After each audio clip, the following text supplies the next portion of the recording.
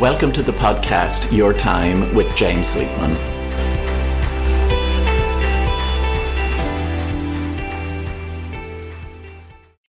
Hello and welcome to this week's episode of my podcast, Your Time with James Sweetman. I'm delighted to be joined by another guest this week, Raymond Poole. Let me give you a little bit of background on Raymond.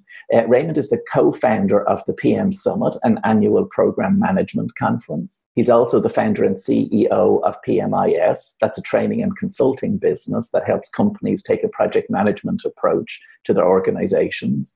Raymond has worked on projects across a range of sectors, from oil and gas, the defence forces and engineering, and he's been involved in major projects here in Ireland, America, South Africa, Azerbaijan, and even as far afield as Indonesia. As well as a conference organiser and speaker, he's also an author, having published 2 books of a more personal nature in the last year. With Raymond, gosh, we're going to have so much to talk about, but you're so welcome to my podcast, Raymond. Thanks very much, James. It's lovely to be here and privileged to do it. Oh, gosh, no, my pleasure. So let's start. Let's dive in. Project Management Summit. I've been blessed to have both spoken at it and attended it in several years. And of course, this year is its 6th year, originally scheduled to take place in the convention centre in the springtime, I think it was. Now it's rescheduled for next week, December 15th. As a conference organizer, gosh, that must have been a challenge. How have you reorganized it, or that business word for 2020? How have you pivoted it, Raymond?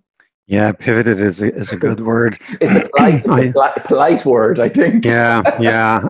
I actually, I mean, I suppose it would be a failure on our behalf if a company that's project driven can't manage even through a pandemic. We're meant to be able to be agile enough to manage through anything, but it was a huge challenge. As you said, it was to go out earlier this year in March, and then it was May, and then it was October, and then eventually it's December. So we just had to keep pushing it, because as lockdowns we're encountering, we kept pushing it out, and the format had to change. You know yourself, ordinarily it's people come to the convention centre, they're in a room together and they network. Well, that all had to go out the window, so we've had to look at putting it online.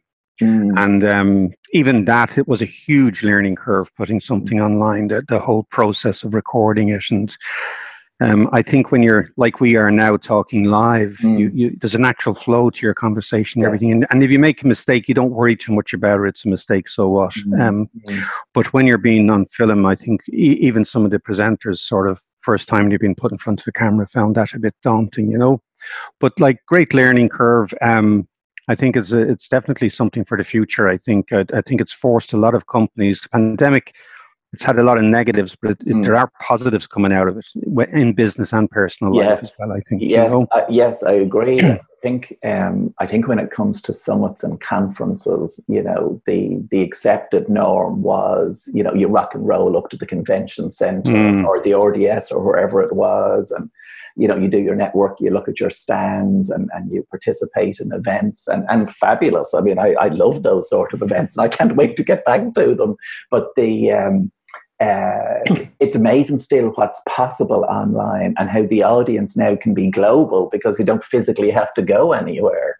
That's correct, and I mean, we found that as well. Our tickets are selling outside of Ireland much more so this time than previous years, and I think the other thing is that people are now acceptance. There's an acceptance there to watch people having been recorded and present, whereas prior, if you had, you know yourself, if someone had rocked up to the where we were hosting the event, and next I'm standing in a room and I introduce someone and they're on the screen, they would have probably gone a bit, well, you know, it's a live event, could they not have been in the room with you? But I think people will change their minds towards that now. You know, and I think what will happen going forward is, I personally think these events will all become hybrid events. I think people will do the live event in the room, but they'll have it hybrid, whereas it will be recorded, or whether it goes out live, it will definitely be recorded, and then people can look back at it later on or whatever, which is a great asset to anybody attending an event, you know? Yeah, it's changing the dimensions of it. I think that hybrid model will be the way it's going. It's something that I'm contemplating for the events and that I run myself. But it's what's that old phrase? You know, necessity, the mother of invention. It sort of forces you to do things differently. But I know for me, I'd also opened my eyes around the technology that was there anyway, but I never even sought to, consider it. It's amazing what's possible.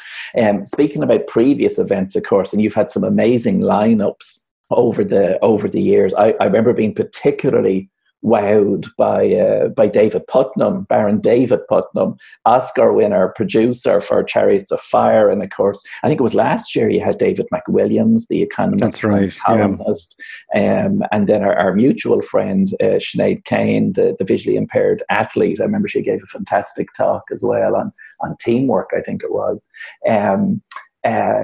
People who are interested in attending, we'll give them the link and that for tickets in a minute. But what might be some of what people who are thinking about attending, what might they get from the event this year, or what are some of the speakers that people could learn from? Well, I mean, the one thing about our event is it goes right across the spectrum of project management. What I mean by that is we will have construction people in a room, which people tend to think of projects around building something or whatever, but we also have technology guys, pharmaceutical people, government bodies, and all come to the event. Financial institutions come to the event. So what I like about our event is, the first thing I like about it is we never theme it, because I always feel when you theme an event, it's like you've got a load of people talking about vanilla, but they're trying to describe it differently. So what we say to people is, look, the floor is open to you when you're submitting your bid to speak at our event. Just you tell us what you think is important in project management, and we'll then have a look at that. And then because of that, and because that diversity that comes to the event, I think anyway, we get this cross-pollination, which ordinarily you wouldn't get, insofar as you get people that are using a specific type of project management methodology, maybe Agile or Scrum or something, and then you have the die-hard people that would be using the traditional construction, and they're mingling with one another, and the presentations are about all of these different elements, and everybody gets something new, because it's if you don't have that diverse type of presentations at an event, you sort of get a very polarized view of what you think project management is about. And you've been at our event. I mean, the main thing about project management is, the foremost thing is, it's about people. That's the first thing you've got to realize. And then when it gets into people, then it's about leadership, and it's about change management. It's about transformation. It's about risk management. It's stress management. All of that comes into it. Mental health. Everything is involved, because, it's people. They say, I mean, they call it project management, and you could argue, well, is it really project leadership, or is it people leadership, or what is it? But it has been given the tagline of project management, so we'll stick with that for the moment. But I mean, a lot of people who come to our event don't even use any particular methodology, and if they do, they don't even know that they're using one. They're just people who are engaged in projects and want to learn and expand their knowledge and viewpoints on it. Yeah, and I found that certainly the case when I've attended at it. You're exposed to a range of speakers and expertise when people are speaking on their own topics that you normally wouldn't come across. I think there's that old phrase, not all wisdom is in the one school.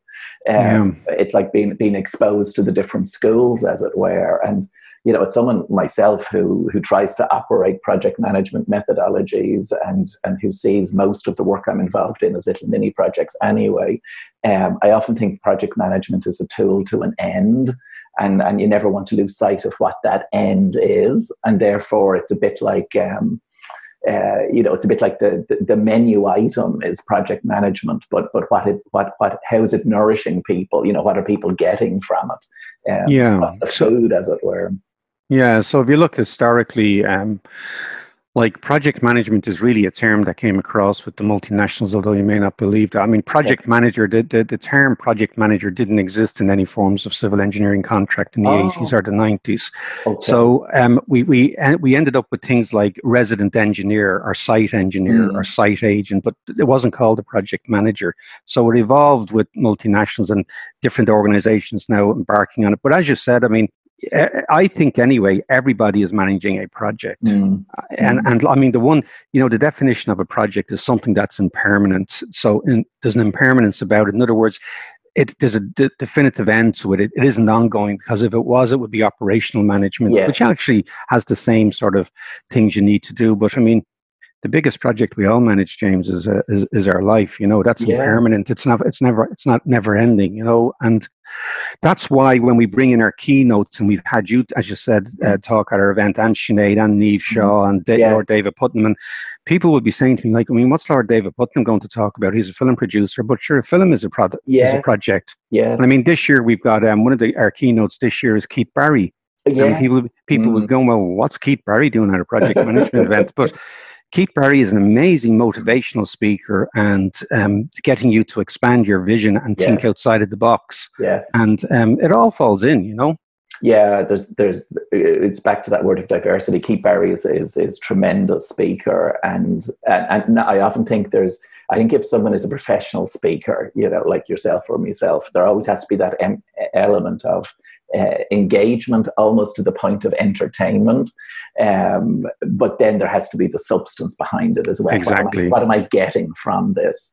And I know, having heard Keith Barry speak a few times before, there's certainly the entertainment, engagement value for sure, but there's also the widening of perspective, thinking outside the box, lateral thinking, and I suppose the old possibility that's outside of comfort zones almost.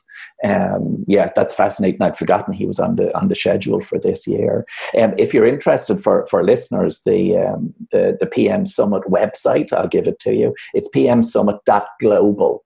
So you're global already with that title. You never even knew it. Yeah, I remember attending a management course back, I think it was in 2010. I don't know if you know the gentleman, Blaise Brosnan did it. Right. And one of the local enterprise boards. And he's a fantastic mentor and coach. And he got everybody to write down one night where they saw themselves. And I think it was 5 or 10 years' time. And on my piece of paper, I wrote, over 70% of all revenue will be generated off the island of Ireland. Right. And I had actually no idea why I even wrote it. It came into my head. And without even realizing, at the end of that year, I ended up signing a contract to go out to South Africa to work on a major implementation project for what would be the equivalent of ESB here, introducing project controls for them. I went out, as you do, for 4 months and came back 24 months later. Oh, gosh. So, life, it throws you up these challenges, and you should try and grab them with both hands when it does. And, don't worry about the failure. I mean, you'll only fail if you... The one thing about failure is it's your learning curve. Yeah.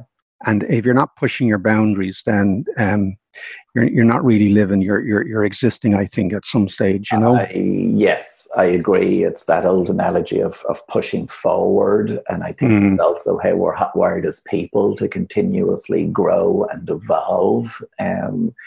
Because it's all about reaching for our potential. We'll never get to it, but we'll reach for it. Yeah, that segues nicely, Raymond, into sort of broader reflections on this year. I know, a bit like myself, you're a reflector.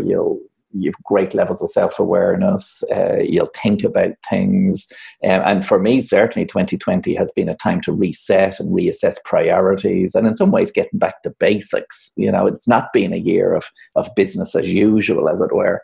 No. What's been some of the things you've been reminded of, or some of the moments almost? Yeah, I think, anyway, we both have a personal history with illness and things like that in our challenge that we had, our fight with cancer. So that happened to me in 2017. But then what happened last year, at the beginning of last year, or no, mid last year, my dad was diagnosed with cancer as well. And that sort of reset us. And then he passed away at the end of last year. Yeah. So I was coming into this year with that behind me. And, I mean, like everyone, actually, 2020, from a business perspective, shot off wonderfully for us. January and February, this was like, my goodness, this is going to be the best year ever in business. I'd been telling my daughter who works with me, and I kept saying to her at the end of last year, 2020 is going to be our year. And she kept saying, no, I think there's something that I just don't feel it. And then when the pandemic hit, she said, see, I told you. Oh, gosh. but I mean, it's I think what the pandemic has done for a lot of people is I think anyway, it's done a couple of things. One, it's allowed you to hit the pause button. Yes. Because we all had to pause. And when we pause, I think we reevaluated things. Now, it's like, actually, the whole COVID was like the grieving process where you go through the anger and the frustration, and there's the acceptance, and then there's the coming through that and everything. And I think, I can understand with young families, with young kids, and the homeschooling all were major challenges. But I think it was a pause button for me, and it got me back into nature. I started walking again, and I really discovered just how much I had missed just walking in amongst the trees. And I live in Blessington, so there's plenty of space for me to walk around the lakes and everything, and bring my dogs out for a walk and that. And I think it reconnected me with nature and reconnected me with my family. Even though my daughter works with me, we then we were actually socializing more because we were actually out walking that bit more. So for me, that would, obviously there's the downside of it and everything, but I think there was definitely, if we look at it, there were some positives. And I know the lockdown is hard for people. Don't get me wrong. Yeah. It is extremely hard. But when you think about it, it didn't take away going outside our hall door and walking. No. Whether that's in the suburbs or if that's in the nature of the trees and the forests. But even if you live in the suburbs, I mean, there's architecture, there's the trees, there's the parks, we had our freedom restricted a little, and we couldn't go to non-essential shopping and that. But hopefully it's for the majority of people, I think they got through it. And then there were, of course, those who struggled with retaining their jobs and that. Yes. That was particularly in the entertainment industry. And even the people behind the scene, like Keith Barry can come on and do our virtual summit, but all the people that would have been doing his stage work, lighting and all, there's nothing for them to do. That were involved in the physical production of things.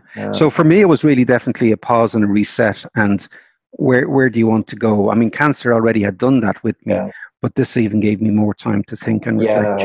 Yeah, it's so fascinating, Raymond, because I think our stories mirror each other so much, because I had the bladder cancer diagnosis in 2017, and then skin cancer raised its head, and all dealt with, like I'm in a system and it's being dealt with. But I can't remember who it was who said it to me. It's like, you get the physical side of things will be sorted out quicker than the mental and emotional side of things. And that's certainly been true in my case. And then just like mirroring your dad's journey, my dad was diagnosed with pancreatic cancer October 19, and then he died, what is it now, nearly 9 weeks ago.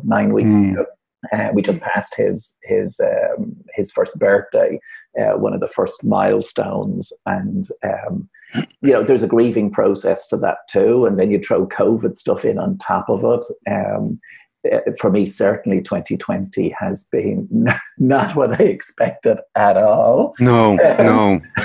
And I think if, the way you use that phrase 2020 vision, Raymond, I think there's a different definition of 2020 vision. Most definitely, as someone said, I saw on social media, someone said, I bet when you're asked that question, where do you think you'll be in 5 years' time in 2015, you never thought you'd be here. That is so true. I saw something else recently, and I think I'll need to change it because it'll be outdated in a few weeks' time.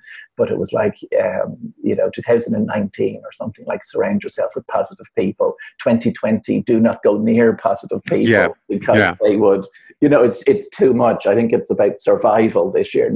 It's surviving, not thriving, as I sometimes say to myself.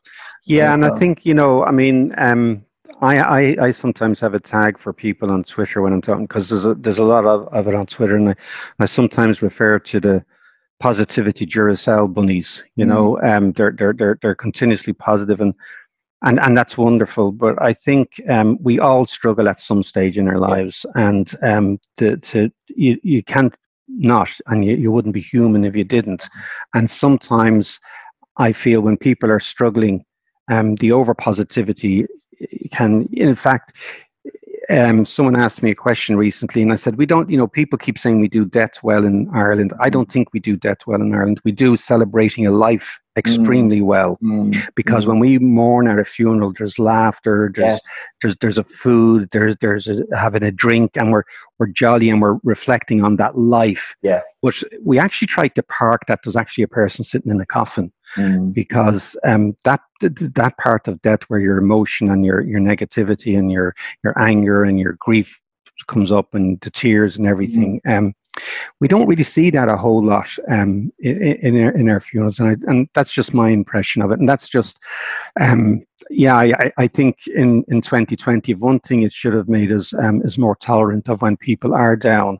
And sometimes, and you can't do it now, obviously, but sometimes isn't it just a hug that they need, or not even the hug? It's just be present with them, but don't say anything. Let them talk. And when they need for you to come in the conversation, don't worry, they will give you the signal. And actually, they're not asking you to have the answer. They're just asking you to give them the space to talk about what they need to talk about.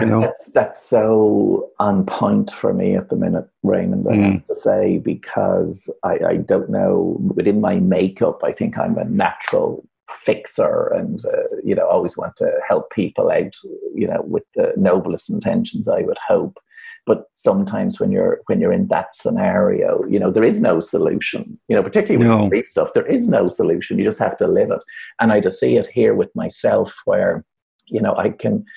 One of the things that has really helped me with that sense of loss, grief in recent times is to sort of say it, okay, grief is visiting me now, almost like, a neighbor calling in. Grief is visiting me now.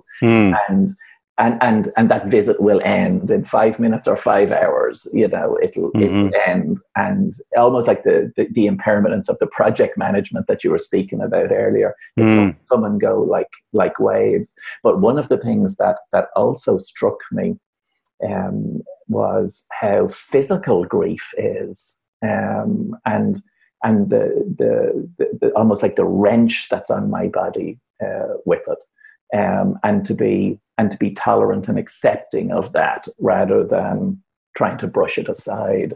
And I think that's the key there, James. You just said brushing it aside. There's a great thing the Icelandic people talk about, and I've forgotten the word for it, but it's to do with the internal river, and letting it flow. Right. And if you look at nature and you look at a river or a stream, if you try to divert it, as many a person has tried to divert a river, it eventually finds its way back to where it wants to go, and it will decide where it needs to flow. So I think with that side of thing, and you should just let it flow. It is what it is. Be acceptant of it, and everybody's going to go through it at some stage in their life if they live long enough. And we all deal with it probably slightly different, because the reason we deal with it slightly different is because we're a fabric of the threads that have been woven historically in our life to that point in time, and that grief process is just another thread in that fabric that's going to bring you forward. So every time you're going along in life, this fabric that makes you is just all these threads intertwining, and eventually you are who you are because of everything that happened to you. Yes. It's a tapestry. That's sometimes that's used, but I love that. I must look up what that Icelandic word is, that sense of flow, because when you were speaking, it's almost like water going down a hill or a river or whatever. It'll find the points of least resistance. And not resisting it. That's spoken to me, Raymond, I have to say. Of course, other things that we have in common too are the books, and I know I have them right here in front of me, and they're not project management books. They're not. They're far from it. One with the title "Nothing So Bad That It Couldn't Get Worse," which I think itself is a fantastic title, and then the other one, "Taking the Piss Out of Cancer," although that word is not spelt with the double S, it's with the double 5 on the front of the book. And sometimes when I'm speaking to writers, I talk about the process of writing, but I suspect with yourself, Raymond, they were cathartic. Would that be a fair? Oh, definitely. Word? Yeah. I mean, they were both written on the journey.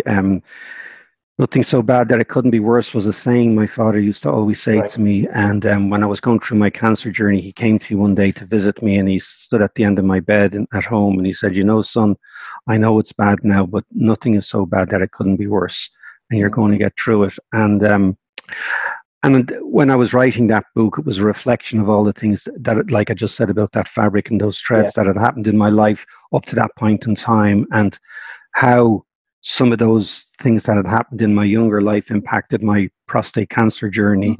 And you know, it was also about my mother and that relationship that I had, and she ended up with dementia and things like that. So that was that one. And then the other one, "Taking the Piss Out of Cancer," was it was an interesting book to write, believe it or not, because it's basically almost like it's a conversation between two voices in my head talking about me in the third person, but yet I'm writing it. But when I was writing it, I never felt as if I was writing it. I felt as if they were writing it. Now, I'm sure a psychiatrist would have a wonderful time with me trying to analyze that. But anyway, they talked about it, and they talked about everything that happened on my journey, but we put a lot of humor into it, because I wanted people to realize that cancer is a very scary word. It really is, you know. And I remember someone saying it to me, and I said, well, if you break it down, it's like can certainly, because CER and CAN, and you can certainly, you know, I'm not belittling anyone that has a severe form that is terminal or anything. That's the worst place to be. But you have to live your life in that moment. You really do, and you have to live in that day, because you never get that day back. The exact same in project management. When the day is gone, it's gone. You're never going to claim it back. And when that day is gone in your life, it's gone. So for me, what I find good, and you know anyway, is I always like to laugh. Yeah. And I'm always tweeting about cancer hates the sound of laughter. So primarily that's why I wrote that one about taking the piss out of cancer, was to give people some good sound advice and information about it, but at the same time give them a bit of a laugh. So I actually described it as Ricky Gervais having a conversation with Roddy Doyle about cancer. I can see it. I can see it either on the stage or as a TV program. You know, it's almost like it's you know, in the Waiting for Godot sort of style. And of course, one of them, which one is it, Raymond? That's the proceeds are made of the Marie Keating Foundation. So that's taking the piss out of cancer. That's actually you purchase that book from their website. So if you go out to mariekeating.ie and you go to their shop and you just look around or type in book or something, you'll find it. Or if you go to raymondpoole.com, that's POOLE. Yes. There's a page on it that has information about the book. And when you click on the link to purchase it, it brings you straight to the Marie Keating Foundation page as well. Yeah. And the other book went to UNICEF Ireland. Yes, I see that here on the back of it. Yeah, and of course, I know you've been a great supporter of UNICEF over the years, and there's a tie-in with the PM Summit as well. Yeah, we've been with them nearly since the second year of our event, look, we were fortunate enough in the early days when my health was good that the company was making a substantial amount of money. We were able to give large donations over to UNICEF. Now it's a bit more challenging in these times, but we still try to do something every year for them, and we're great supporters of them. And I think there's nothing more precious in life than a child's life. And you know, we've all had a struggle this year, or those, I've had grandchildren, but my daughters have had a struggle with that homeschooling at home. But the reality is they're sitting in their home sheltered. There are children sitting in a refugee tent in the middle of winter this year, and their mothers and fathers are no longer with them. So to me, it's important to look after them, you know?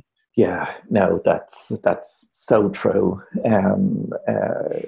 The time here has flown by, Raymond. There's a few questions that I always like to close my chats with guests with, based on a version of the Proust questionnaire, and sometimes they lead to new insights and some discussion. What is your most cherished possession? Yeah, I when I was looking at that, and I'm actually someone who has got to a stage in life where I keep telling my daughters for my birthday and Christmas and all that, because my birthday is Christmas Day. I keep saying, okay, right. I don't need anything in life anymore, and I actually don't want anything in life anymore. Mm-hmm. I have everything I want, and for me, I suppose the most cherished possession I have is probably memories. Okay, lovely. They would be it, you know, of my mum, my dad, my daughters when they were children, and now I've got my grandchildren. So because there's something that no matter where you go in the world, they come with you. Yeah, you have them. And you don't need them on a phone, or you don't need to back them up to the cloud or anything. They're there. Yeah, and going back to, 2020, it's been a pause and a reset or whatever. It's like if the external distractions aren't there to the same extent, or if we can't go out to the same extent, we can look inwards a little bit more. And if we can't go to Italy on our holidays or whatever, we still have the memories of previous holidays and previous times to allow us to connect with those emotions. Do you know what's interesting? It's popped into my head. I've asked, guests who were on recently, Bibi Baskin, Sinead Kane, or whatever, about their cherished possessions. But it only struck me now whilst you're speaking what would probably be mine, Raymond. And I've written a diary, at the end of each day since the beginning of January 1986. Wow. I was 15, so I'm giving my age away. I was 15, but I have 30 odd volumes of them now. And I think if the house was on fire, that's what I'd run for. Because it's almost like the tangible evidence of a life. And God help any future person reading them, because the writing's probably quite illegible. That's for another day. Speaking of reading, anything that you're reading or learning or on the bookshelves at the minute? Well, I recently finished a change management course, which was interesting. I really enjoyed it, and I found that very sort of insightful as well, because it looks at, I have a great interest in sort of psychology and people's makeup and everything, and Shirley O'Neill, I think you know her as well. She was the tutor for it, and she did a fabulous job on it, and actually we have her speaking at her event. But I found her a very interesting lady. Reading, I haven't started it yet, but I've bought Niamh Fitzpatrick's book, Tell Me the Truth About Loss. I was very interested in Niamh's story and how she coped as someone who's a psychologist with the loss of her lovely sister, Dara Fitzpatrick, in that RNLI helicopter accident. So I thought that was interesting. So I'm hoping to get into that over the Christmas. Yeah, and I think with those sort of books, because I've read a few myself in the area of grief, when the author is brave enough to be vulnerable and to show that side of life, that's what I find most inspiring and helpful. The reality of it, and to know, whilst it's different for everyone, that that other people have walked the same ground and survived. I know that's something that I'm holding on to at the minute, with my dad's passing still very, very real and raw. If we think of a favorite quote or a motto or a saying that you have, Raymond, that you find helpful, or something that you lean on. Yeah, so one of my greatest comforts in life since the early years of being a child, and that has always been music. And the older I got, the more I got into the music and the lyrics itself. And Someone who always struck me with marvelous lyrics because it's almost like a poet singing was Leonard Cohen. Yes. And I paraphrase because I don't know the exact, but he has a quote in his song Anthem, and he says, there's a crack in everything, and that's how the light gets in. And I think that's the most powerful few words. In other words, and I think it's the Japanese that have it. They have this thing of when something is broken, they don't discard it. They go gild it. They fix it because it's the imperfection that makes it actually perfect for them. And I think we all have cracks, and if we didn't, there'd be no light getting in. So I think that's probably one of my favorite all-time quotes. That's a biggie, Raymond. And I don't think you've paraphrased it, because that rings true to me. I've seen that Leonard Cohen quote before, and I can't think. There's some name for that Japanese thing. We're going to have to look up our Icelandic and our Japanese, but there is a name for the Japanese. There is. It's actually, I wrote the name of it in my first book, and I can't remember what it was. But, I wouldn't be able to pronounce it even if I did. Yeah, and I bet you that's where I came across it, because I read it. So that's lovely. Let me give listeners again the link to the PM Summit website. It's pmsummit.global. And more information on Raymond. And of course, he delivers talks himself as well at raymondpoole.com. And Raymond, last thing, just thank you so much for your insight and wisdom, not just with the project management piece. And of course, best of luck with that event next week. Thank you very much. But also in sharing your own story around your own recent journeys and challenges. And I say we're all human, and I think if we all take something from our little chat here, that sometimes you can see people on stages are doing things, but behind it all, there's still a story, and there's still a journey, and there's still struggles. And that old phrase I came across a while back, ultimately we're all just walking each other home. So thank you for joining me today. And I'm looking forward to the Project Management Summit next week myself. Very good. And listen, James, thanks very much for having me. As always, it's been a pleasure. And time, we never seem to have enough when we get together. Yeah. Oh, there'll be a face-to-face catch up with a cup of coffee and a scone whenever possible. Most definitely in our favorite hotel. Indeed. Thanks again, Raymond. So thank you for tuning in this week. I'm James Sweetman. I was joined there by Raymond Poole, the co-founder of the Project Management Summit, which is on next week. Be sure to check out the website pmsummit.global to grab your last-minute ticket. More information about me, James Sweetman, is available on my website, jamessweetman.com, and of course across the different social media platforms. So thanks again for tuning in, and until next week.